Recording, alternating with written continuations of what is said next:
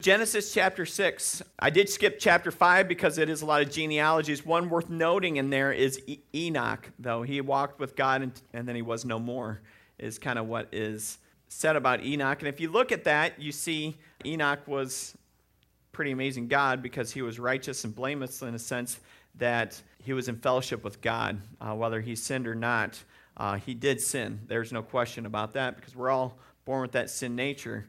But as we walk forward, we see that God is walking in step with Enoch. And then I've always heard that story is they go out for a walk and they go a little bit longer. And then Enoch would invite God back to his house. And God would say thanks. And he'd come back and have fellowship with him. And then they walk a little farther and they do that every time. And pretty soon one day, God says, well, we're a little closer to my house. Why don't you come to my house today? And that was the last time they walked on the earth.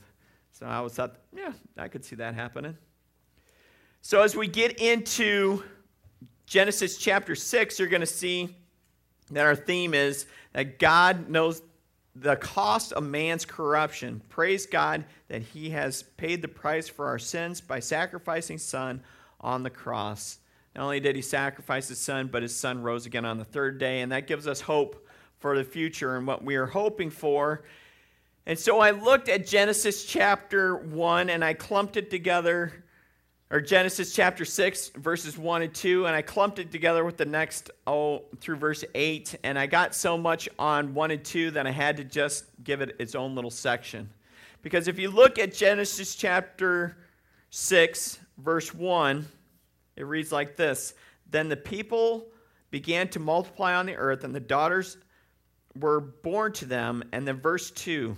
Then the sons of God saw the beautiful women, and they took any they wanted as their wives. Now, that's very nice of the New Living Translation to put it that way, but I don't really think that's kind of what it means. This kind of seems, they says, you can make a case for polygamy on this, you can make a case for this, but that's not what it means to take them as their wives. It means the men went out and raped the women, is what I'm pretty sure that this passage means. And wickedness has corrupted man to the point where they do as they want to do. And it seems like anytime we get a new discovery, something that is new and wonderful, we find a way to ruin it. We're going to see pretty soon the Tower of Babel or Babel. What do we get new there? We get the brick, right? And we take the brick and we try to, what? Go to heaven. We're going to build a tower to heaven. We're going to be just like God by getting into heaven.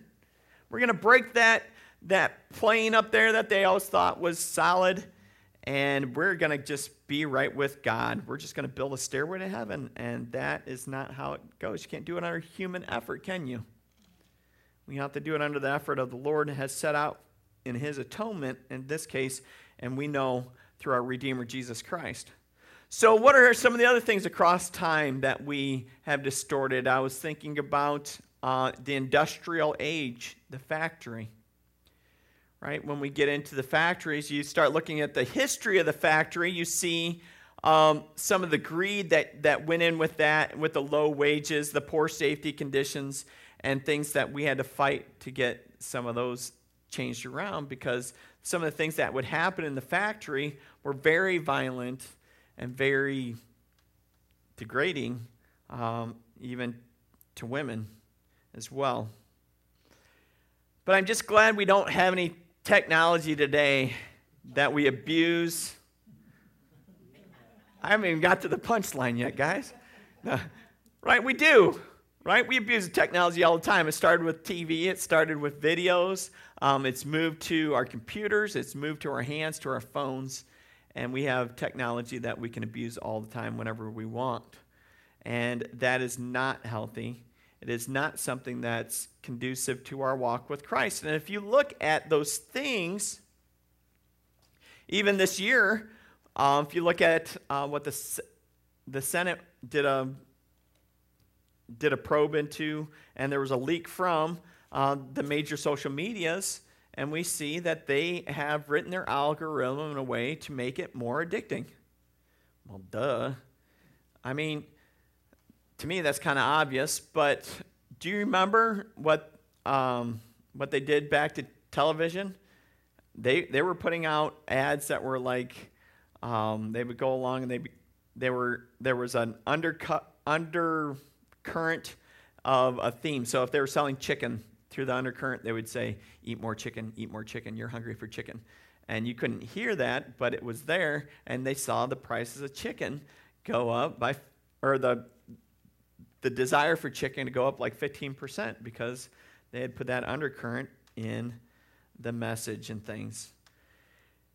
And so a lot of times when we get this new technology, we use it to distort what was good to something that is evil. Okay, we could use our phone for something very good. We can use it for communication. We can use it to stay connected. We can use it to look up information when we don't. We can use it as our second brain a lot of times, right? But we can also use it for something that's very destructive and wicked. And if we question if we need definitions in relationships when it comes to right and wrong. When we look at Genesis chapter 1, we look at Genesis chapter 2, we see God has created marriage. He's created it with male and female. And that today we want to question those definitions. We can live how we want. I'm allowed to do anything I want to do. Or another good one is let them tell you what's wrong. Well, I'm here to tell you today, if you're going to live through life with this mentality, you're going to wind up hurt. And you will hurt other people along the way. Let's look at 1 Corinthians chapter 6, verses 12 through 14. It basically says those three that I came up with. You say, I'm allowed to do anything, but not everything is good for you. Even though I'm allowed to do anything, I must not become a slave to anything or let anything be my master. Okay?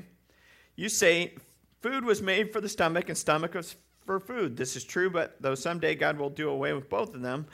But you cannot say that our bodies were made for sexual immorality. They were made for the Lord. The Lord cares about our bodies. And God will raise us up from the dead by his power, just as he raised our Lord from the dead. So we take that saying, food was made for the stomach and stomach for food. That was one of the sayings back that the Corinthians used to say, so they could eat as much as they wanted. Okay? Somebody like, oh, food was made for the stomach and stomach for food, so I'll just be a glutton. Right? And that's not right. Another way that we can walk into gluttony is we could say the body is made for sex and sex for the body. Our bodies are made for the Lord. He says you cannot do that. We are made in his image. Do not distort the truth that we find in Genesis chapter 2, the first marriage that we have in the Bible, like they're doing in Genesis chapter 6. This would be a rape culture. This is a culture that we are not far away from in our society. I mean, if you look at, you go to a college town and you ask them if there's such a thing as a rape drug, they know absolutely that there is. And it's basically putting a tranquilizer in their drink so you can have your way with that person because they will become much more fluent. That's also, I have people in my life that's happened to. And so as you go through and you look at these things, you have to be careful on how you go. Well, how do you avoid get something put in your drink? Well, one, you don't drink anything at all. Two, you don't go to the club. Hey, that just solved that problem, right? But we allow our conscience to say, well, it's okay if I just go to this one, or if I'm with this person, I'm safe. And that you might be. And you might be for a time, but pretty soon you're like, well, I've done this enough on my own. that I can go and do this on my own. That, I was with Todd. I don't know who Todd is, but he's my bar hopping friend apparently. And now I'm okay with Todd, and I've done the thing with Todd, but now I can go out and do it by myself. I can do it all by myself. You hear that 2-year-old come out again? Right? Anytime that 2-year-old comes into your head, you got to be careful. Because what you've done with your conscience is say, well, I can get close to the fire. I can get even closer to the fire. I can hold my foot over the fire. Woo, singed all the fuzz off my sock there. I could probably step in the fire. I'm going to step in the fire. I'm walking in the fire. It doesn't even hurt my feet anymore. I can't even feel my feet because I've walked in the fire. That's how tough I am. Well, who does that sound like? Sounds like somebody's borderline on addiction right there, right? You get drunk after one beer? It takes me 12. It's not something to be proud of necessarily, is it?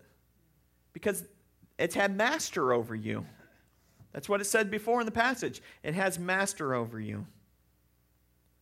So when it comes down to sexual temptation and things like that, you got to think of sexual temptation like the cheese and you are the mouse. Okay? Jesse remembers this from a spring retreat or two ago. We were up at Bureau Township. Were you at that one? Maybe you weren't there. Amy's not here, so I couldn't point to her. So this might have been the one you were at, though. Yes. I got this one from Bill Allison. It says, you go up and you see the mouse trap. You don't see the trap, you see the cheese. You see the cheese on the trap, right? And you're distracted by the cheese, and pretty soon you're up there and you're sniffing the cheese, and you're like, I'm wondering, that cheese, it smells good. So you get a little closer, and maybe you take a little nibble on that cheese. Well, I'm fine. It didn't trigger the trap, so I'm okay. I can smell the cheese, I can caress the cheese, but then wham! We're a dead mouse, aren't we? We got to be careful that we don't go and play with the cheese, but we see the cheese and we run the other way. That's what Joseph did. That's what we have here in what Paul says in 1 Corinthians chapter 6, continue on to 18 to 20. It says, run from sexual sin. No other sin as clearly affects the body as this one does. For sexual immorality is a sin against your body. Don't you realize that your body is a temple of the Holy Spirit who lives in you and was given to you by God? You do not belong to yourself, for God bought you at a high price. So you must honor God with your body. Wow. We were bought at a high price. What was the cost for us? How much did it cost? Say it out loud. It was Jesus, right? Jesus died for your sins and my sins, the sins of the world. It's kind of unfathomable. But you might say, well, Pastor, my mind is consumed with thinking about the cheese. Whether it's the next drink, whether it's the next sexual thing that you might be able to do or something like that. All I can think about is my sin. All I can think about is this craving. Well, here are 4 things that you can do to help bring self-control into this situation. 1 is set boundaries. You need to set boundaries. When it comes to sexual temptation, sometimes it's after it gets dark, phone goes off. You don't need your phone on at night. You don't need it. Maybe it's phone doesn't go in the bedroom with you. Another good one is when your spouse goes to bed, you go to bed. So when your spouse goes to bed, you go to bed, because then you're not sitting out on the couch bored doing nothing, and nothing good happens after dark. Right? Nothing good happens after dark. I've heard that. It's not scripture, but I've heard that one before, and I think it's good. I think I heard it. Nothing good happens after 2 a.m. Number 2 is confess. Get it off your chest. When you deal with the shame in your life, it is overwhelming, and it is very impactful in your life. And if you say to yourself, I'm the only one that struggles with this, what would other people think if they knew? If they knew, they would treat me different. They would do this, they would do that. All those are assumptions, aren't they? I remember when my wife started selling Mary Kay. And one of the things they encouraged them to do is you don't make assumptions. First, you ask them, do you have a minute to talk? Because if they don't have a minute, they'll tell you. And I'm like, that's good. That's something I use today on my phone conversations. Do you have a minute to talk? Yeah, I do. Okay. And then you can go, and don't assume you're going to lose the sale in a sense. And so you have a product that you believe in. You need to stand behind it. Well, I have a Savior that I believe in. I need to stand behind him. Right? Mary Kay's makeup. That's why you don't know about it. I know. So when you confess, don't assume that the person across the way from you is going to condemn you. That's what I always thought. I was like, I was so shameful. I remember the first time I confessed to somebody. He was struggling with the same thing, and he was trying to confess to me that night, and I was trying to confess to him, and we were going to work together, which we did. We stayed up all night.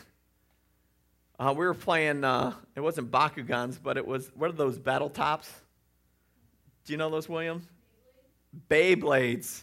Never heard of them before. Never seen them before. That night we played it all night long, talking, and we were just these two tops going after each other. And we confessed to each other, and that was one of the very first times that I was able to get a grip on my sexual temptation and really go after and have victory in it. So in that case, I think men need to talk to men. And I think women need to talk to women. If you need to talk to me, women, about that, then I'm going to pull somebody in with us on that. So just know that. Another thing that is really good, when you're walking into that temptation, when it's about ready to happen, if you say this out loud, that you renounce that temptation in the name of Jesus Christ, I tell you what, there's power in the name of Jesus. And you'd be like, well, I'm not going to do that because I'll feel a lot more shame when I'm going to do it anyway. Well, do it anyway. Trust me. Because if you are serious about working through that temptation, about the third or fourth time, you'll have victory over it. Okay? And that's something that I've learned on a personal way. Because if you're not willing to use the power of the name of Jesus, how in the world are you fighting any of your battles? On your own strength? You're not going to win. But if you fight in the name of Jesus, there will be victory. Right?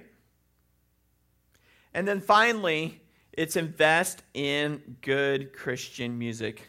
And I've maybe said this before, but I was in the 6th grade. My teacher said that every 3 seconds, the only thing you're thinking about is sex. For guys, and I was like, that's not true. And I'm like, but it is somewhat true. And so one of the ways that I found victory in that, in my thought process, was Christian music. I discovered that if I was listening to good Christian music, then I was able to have victory over my sexual thought process. I was able to treat girls as people and not objects, which is not easy for junior high school boy to do these days because we are trained to treat them as objects, right? I remember I don't know. Your whole commercial base is based on sex, I would say. She's attractive. I want to be like her. She's attractive. You want to have her to be yours. Right? You see this in, Matt Chandler was talking about this last Sunday. He says, You start a new television program, the pilot or the next episode is going to have sex or violence in it to the max to draw you into it, to draw our culture into it. That's how they do. So he says you better be ready with your fast forward button, or you better be able to shut it off knowing it's going into that. So that's how it works. So there's nothing better for me than a Christian song stuck in my head on repeat. That's something that I learned from my father. He would get solid rock and just be 2 phrases, and he'd sing it all day long. So we would get WCIC on the radio. We would get, it was the one out of the Quad Cities back in the day. It was 93.5, but it's no longer that. Now it's K-Love. What's that? Yeah, Moody. We listen to Moody a lot. And then also here locally at 107.9 is praise and worship music. Did you guys know that? It's like, what? 88.5 is another good one. And WB. Yeah, 91.5. And then you can get on Christian playlists on Spotify and things like that. Sometimes you got to listen to commercials. But all those things are good. And remember, when you bring good things into your head, good things are going to come out of your mouth as well. Because out of the overflow of the heart, the mouth speaks. So if you fill your heart with good things, you'll have good things coming out. That's one indicator as well. This is a little bit of a side note, but when you want to, if you ever ask yourself, how come I don't share my faith? How come I don't share? How come I'm not more active or more vocal in my faith to share it? I would say your input into your life is pretty low. Because if you have a high input into your heart through your mind, it will come out of your mouth regardless. You won't really care what other people think because it's just there. It just comes out because you're in step with the Spirit. So keep that in mind. All right. Let's continue on. Genesis chapter 6, 3 through 8. The Lord said, "My spirit will not put up with these humans for such a long time, for they are only mortal flesh. In the future, their normal lifespan will be no more than 120 years. In those days, and for some time later, giant Nephilites lived on the earth. For whenever the sons of God had intercourse with women, they gave birth to the children who became the heroes and famous warriors of ancient times. The Lord observed the extent of human wickedness on the earth, and he saw that everything they thought or imagined was constantly and totally evil." This is where they've come from eating that bite on the apple. They made one choice of sin. Now they always choose sin. Let's continue on, verse 6. So the Lord was sorry he had ever made them and put them on the earth. It broke his heart. And the Lord said, "I will wipe this human race I have created from the face of the earth. Yes, I will destroy every living thing, all the people, the large animals, the small animals that scurry along the ground, and even the birds of the sky. I am sorry I ever made them." But Noah found favor with the Lord. Now, if you've ever studied this passage with Mr. Craig Mitzelfeld, every time you come along the word scurry, you have to go scurry, scurry, or scurry, scurry. Either way. So that's what goes through my head every time I see the word scurry, every time. So thank you, Craig. It's a Craigism. All right. So we know that man is wicked. Now we know that man is also corrupted. How are they corrupted? Well, let's get into that a little bit. This brings us to the Nephilites. The Nephilites means fallen ones. There's much discussion on what it means of fallen ones. If you really look up what Nephilites are, nobody really knows what Nephilites are, okay? There's only interpretations of what it may mean, and there's not a clear meaning. There's kind of 3 different lines that go out of this, okay? So some say they are fallen men from the line of Cain, and the sons of God are from Seth. I don't really feel like this is where the text goes, however, because I think that all men are fallen, Seth or Cain, and they all are wicked. And they are all destroyed except for Noah. Some say they are wicked leadership. And this is a maybe. This is where Baruch Corman goes on that. But that's not where I go. He says there's an angel theory out there. Well, that's where I go.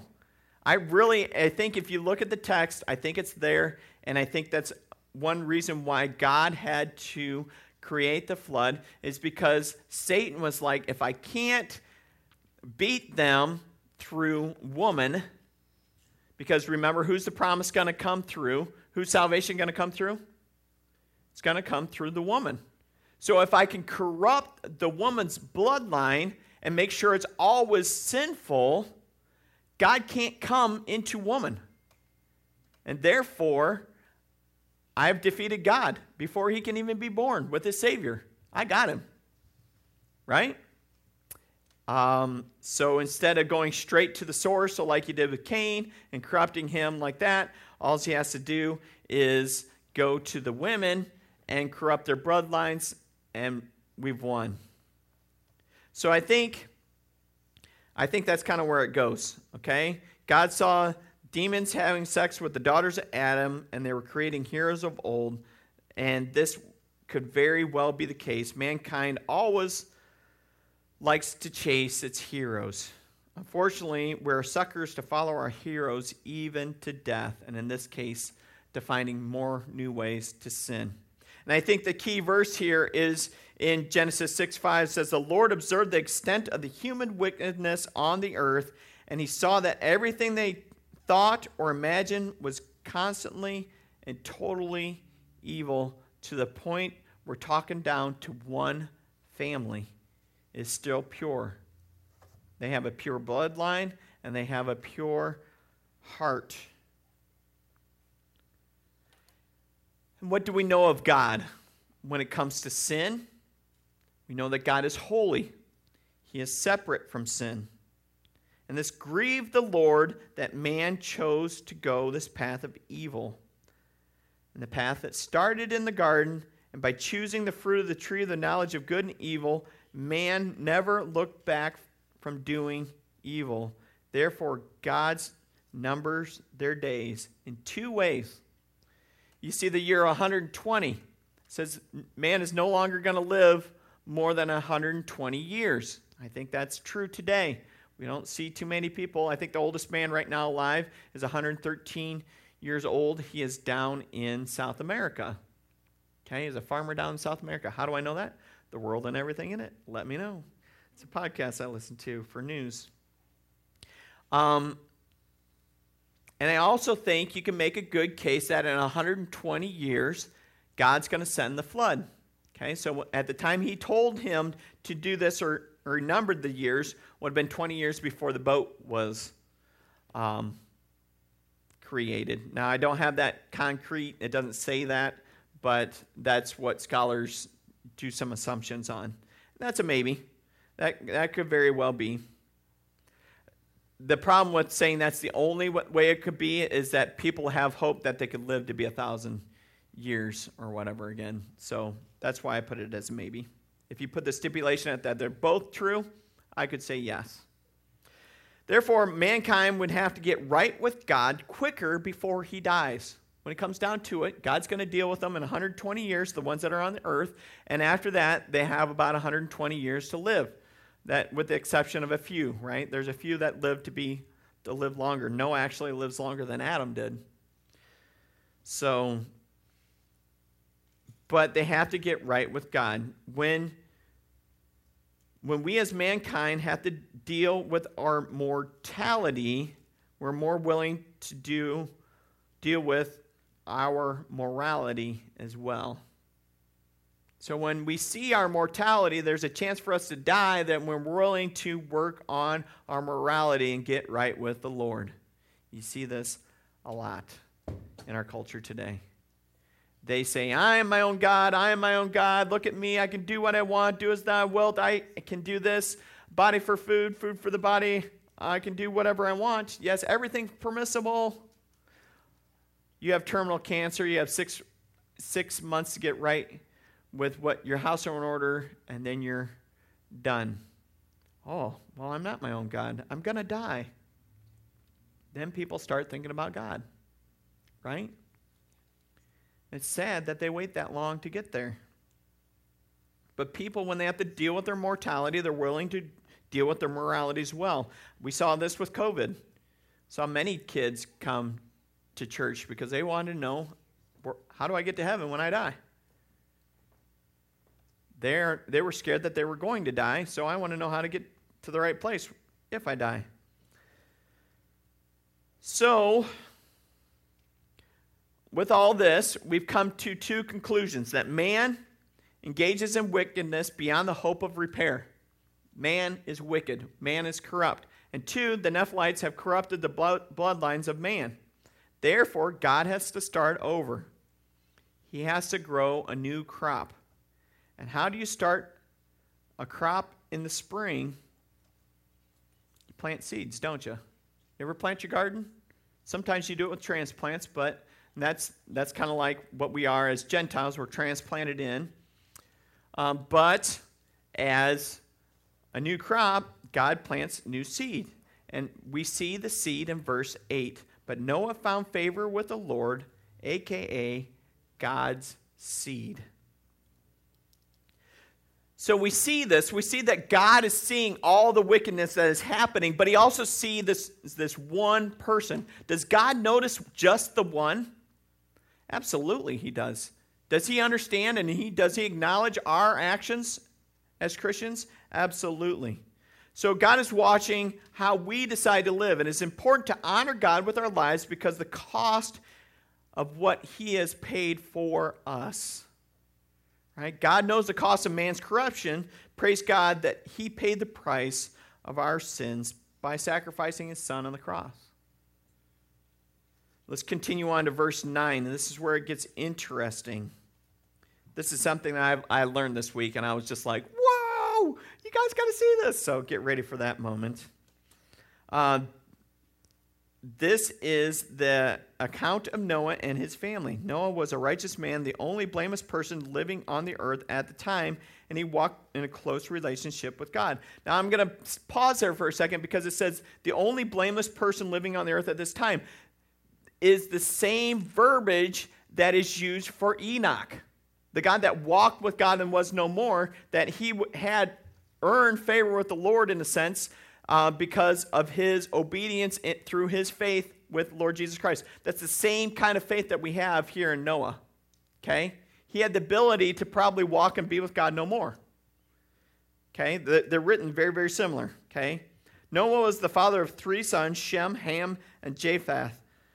Now God saw that the earth had become corrupt and was filled with violence, and God observed all this corruption in the world, for everyone on the earth was corrupt. So God said to Noah, I have decided to destroy all living creatures, for they have filled the earth with violence. Yes, I will wipe them out all along with all the earth.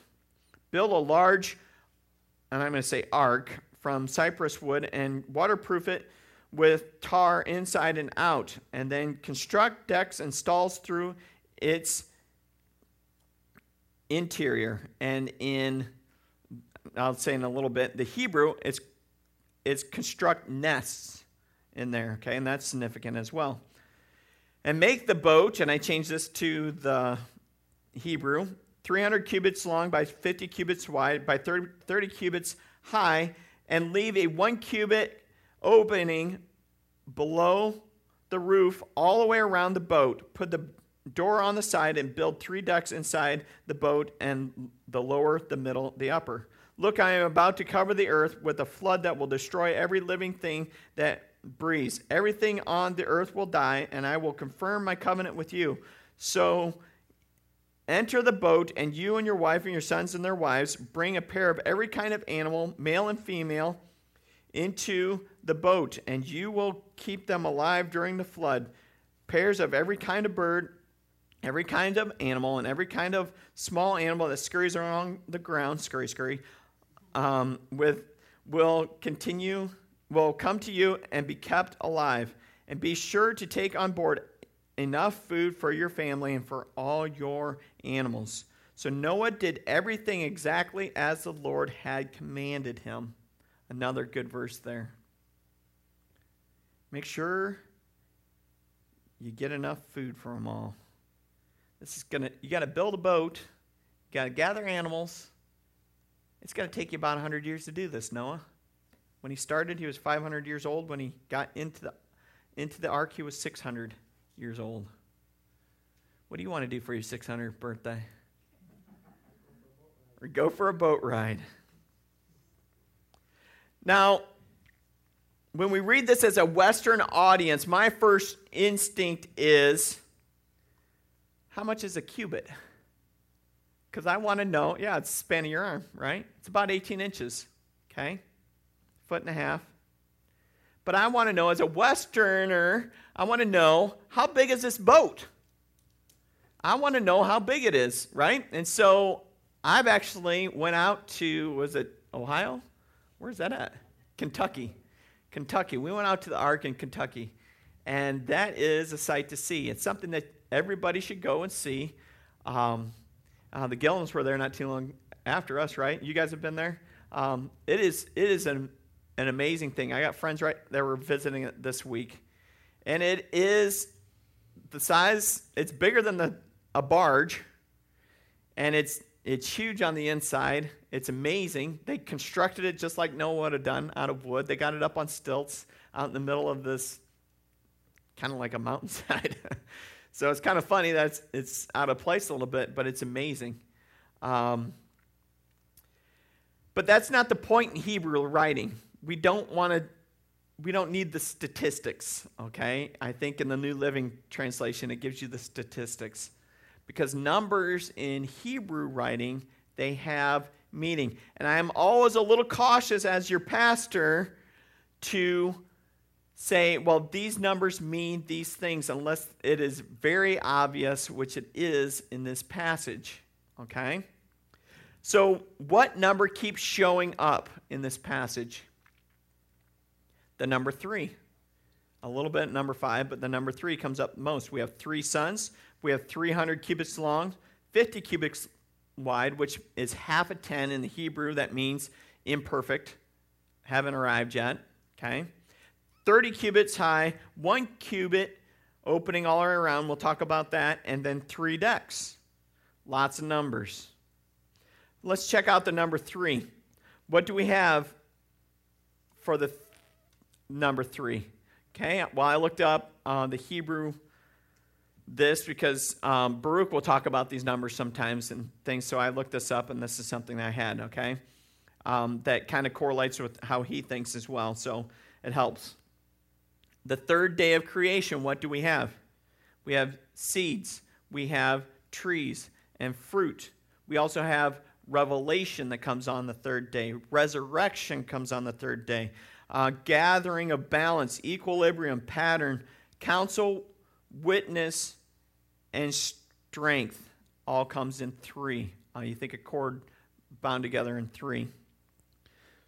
We also have new life, sprouting, resurrection, as I said, fruitfulness, words of life, counsel, unity, the giving of the Torah and the Spirit, the foundation of the temple, the house, are all signified by the number 3. 3 brings harmony and unity to opposites like 1s and 2s.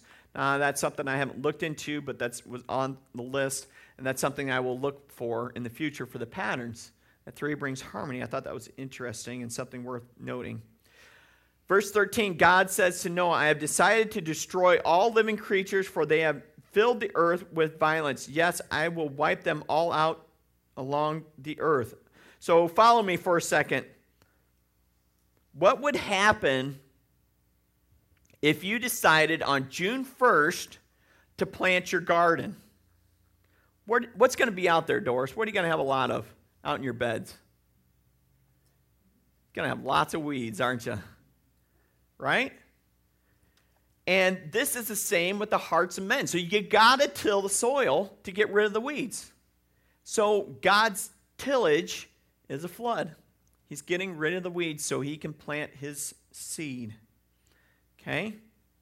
The same way with the hearts of men, they are waiting to get it right with God. However, they've waited too long and they're corrupted beyond repair. When you're thinking evil thoughts all the time, there's no more hope for you.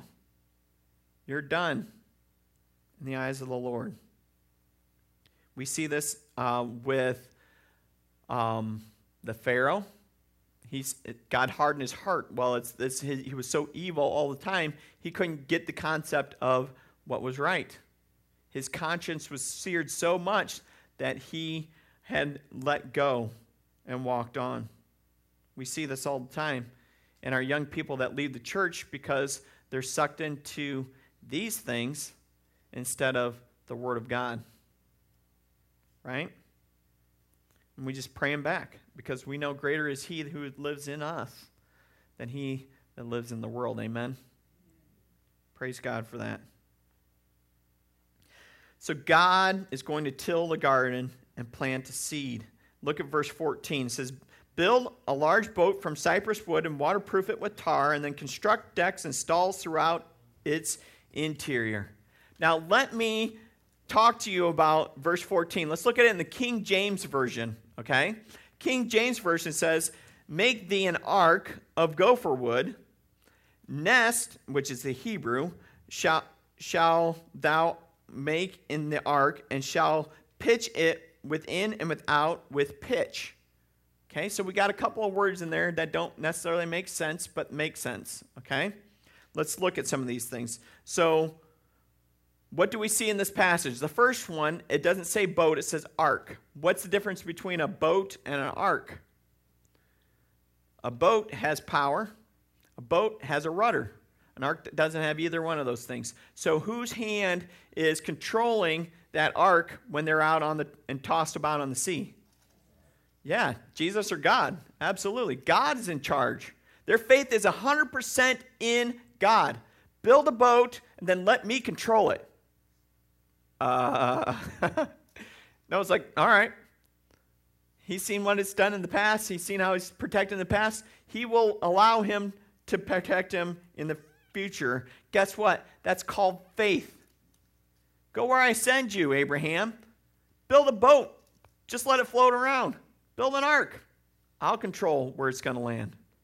All right. That's faith. Nest in Hebrew. Okay? I can't remember what it says in the King James. I took it out of there in mine. But if you look at the letter next to it, it'll say, if you go down the King James Version, it says nest in the bottom of it. And that is the proper word because this is a place where we find rest. This is where we find peace. This is where we have protection. It's God spreading his wings around us to make sure that we're safe. And this is how God responds to faith. His protection. I will protect you. I will watch over you. I will take care of you. And then this is the one. This is the one here. Is the pitch. Pitch and pitch. It says, you shall pitch it within and without with pitch. Because there wasn't a good English word to translate it to. To cover.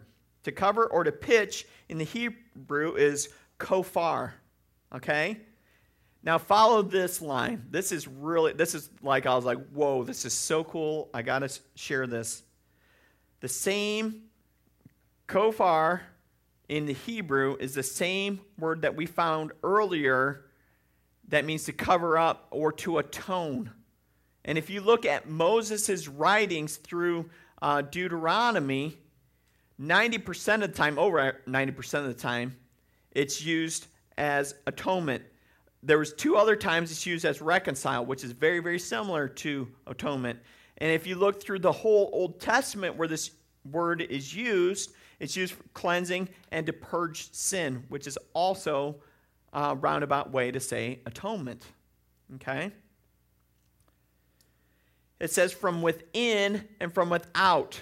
God is creating his protection to protect his seed from within Noah's family and from without in the world. He is protecting us. He is our atonement. He is going to bring our hope and our future through his Son, Jesus Christ. Isn't that exciting? I mean, it's tragic what happens to the world, but God has a plan. He could have started over with Adam and Eve. He knew where man was going to go, but he doesn't. He changes their age so they will seek him sooner. From within and without, God gets Noah to cover over the ark to preserve the seed of humanity. God also is saying that he's making atonement for humanity through Noah's descendant.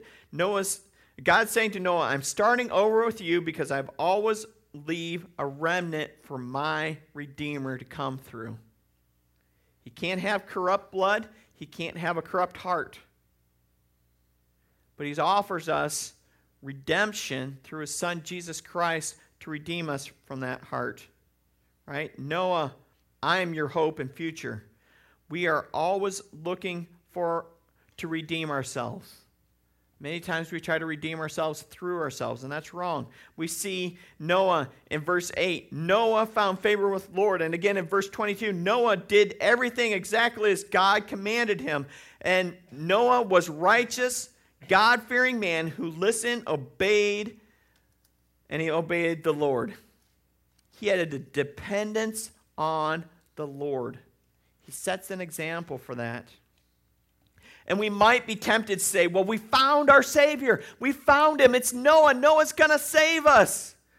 But unfortunately, as we get into it, probably in a couple of weeks, because next week we'll give the salvation message with VBS, we have in chapter 9 where Noah gets drunk and curses one of his kids because of one of his mistakes. So he wasn't perfect. We know that. And I think that's there, and it's important to know because Noah's not our Savior. Yes, he was a righteous man. Yes, he was far above anybody else that lived on this earth, but he was still corrupt, just like Adam and Eve were, just like Cain and Abel. And our hope and our salvation can only come through Jesus Christ and through God the Father. And God promises us a Savior. That's why he saves us a remnant. And we know that Savior to be Jesus Christ, God's Son, perfect and without sin, set apart and holy, to redeem us from this present evil age by dying on the cross and then raising to life again. That is where my hope lies. I hope that's where your hope lies as well. A lot of hope there. But there is, right? It's worth saying twice. I hope. That's where your hope lies. Right? If we don't have Jesus Christ, we don't have anything. If we are depending on ourselves to get by, we're not going to get by. We wonder why. I've been really pondering this, and this is, again, a Shainism. This is where I'm closing with. Anxiety today in our culture. It is rampant. It is ramped up. Well, I have anxiety. I got anxiety. And I think that's great that they're willing to admit that they have anxiety because I think that's a good place to start to cure it. But I really think God designed the church to be the answer to that anxiety. His word helps us to get through that. The community of believers coming alongside each other helps us to cope with our anxiety. We're not designed to carry those burdens by ourselves. And when we become our own God, we have to be the strongest one in the room to carry our own burdens. And that it doesn't fly. It doesn't work that way. And so when we learn to cast our anxieties not only on our God, the Father, he is faithful and just to forgive us. He also helps us carry those burdens. But we have a congregation that we can come alongside and admit that I'm suffering this week and I need help. And we have that safety net that we can trust those people that we confess to take that to the Lord and leave it there between friends. Maybe check in how are we doing this week? And I think that's easy to do sometimes with our physical pain because it's physical. But when it comes to our emotional or spiritual pain, we don't want to do that because we get so vulnerable. And finally, on fact, I think it's hard as a pastor to lead that example, because if I were to come to you and tell you where I struggle with, which I do a lot because I don't really care, it's a good way to lose my job. And you think about that as a pastor, that you have an image that you have to uphold, that you have to be kind of holy. I'm not holy, guys. I will tell you that first. I am not holy. I'm barely righteous at times, right? But when I can confess to a congregation, when I can confess to the elders of things that I need to work on, there's strength in that. There's a confidence that I have in that team that I can talk to them about, and I don't have to worry about losing my job, right? I have a brother that's going to come alongside me. And we have brothers and sisters here in this congregation that are willing to do the same thing, and that's what sets White Rose apart from this world. You guys do a very good job of that, and I would pray and continue to do that. It's not okay to sin, but when we do, it's okay to confess. It's got to stay where it's confessed, though, because that's where gossip and slander starts too, right? We want to be a safe congregation, and we are pretty good in that instance there. Let's close in prayer. You might want to grab your disciple makers prayers. We'll close with that too. Lord, you're an awesome God. You watch over us. You care for us. You direct us in your ways. You lift us up when we are weak. You are always there for us. Lord, you are our hope. You're our strength. And we find our rest in you. Lord, don't let us turn to the right or the left. Don't let us find our own way. Don't let us lean on our own understanding. Don't let us depend on our own strength. Remind us, Lord, that you are there, eager to help us find our way. Lord, you are the saint of lost things, because you found me. Oh, we don't need any other saint. We just need you. Thank you for sending your Son to die on the cross. Thank you, Jesus, for raising to life again. Thank you, Spirit, that you convict me of my unrighteousness, so I turn back to the Father through his Son because of you. Guide and direct us to your ways, Lord. Heavenly Father, we thank you for giving us a disciple-making way of life in Christ Jesus. As we go through every part of this day, help us to love you and to love the people who cross our path, starting with our family. Don't let us miss the adventures you're sending our way to live and to speak the good news about Jesus Christ today.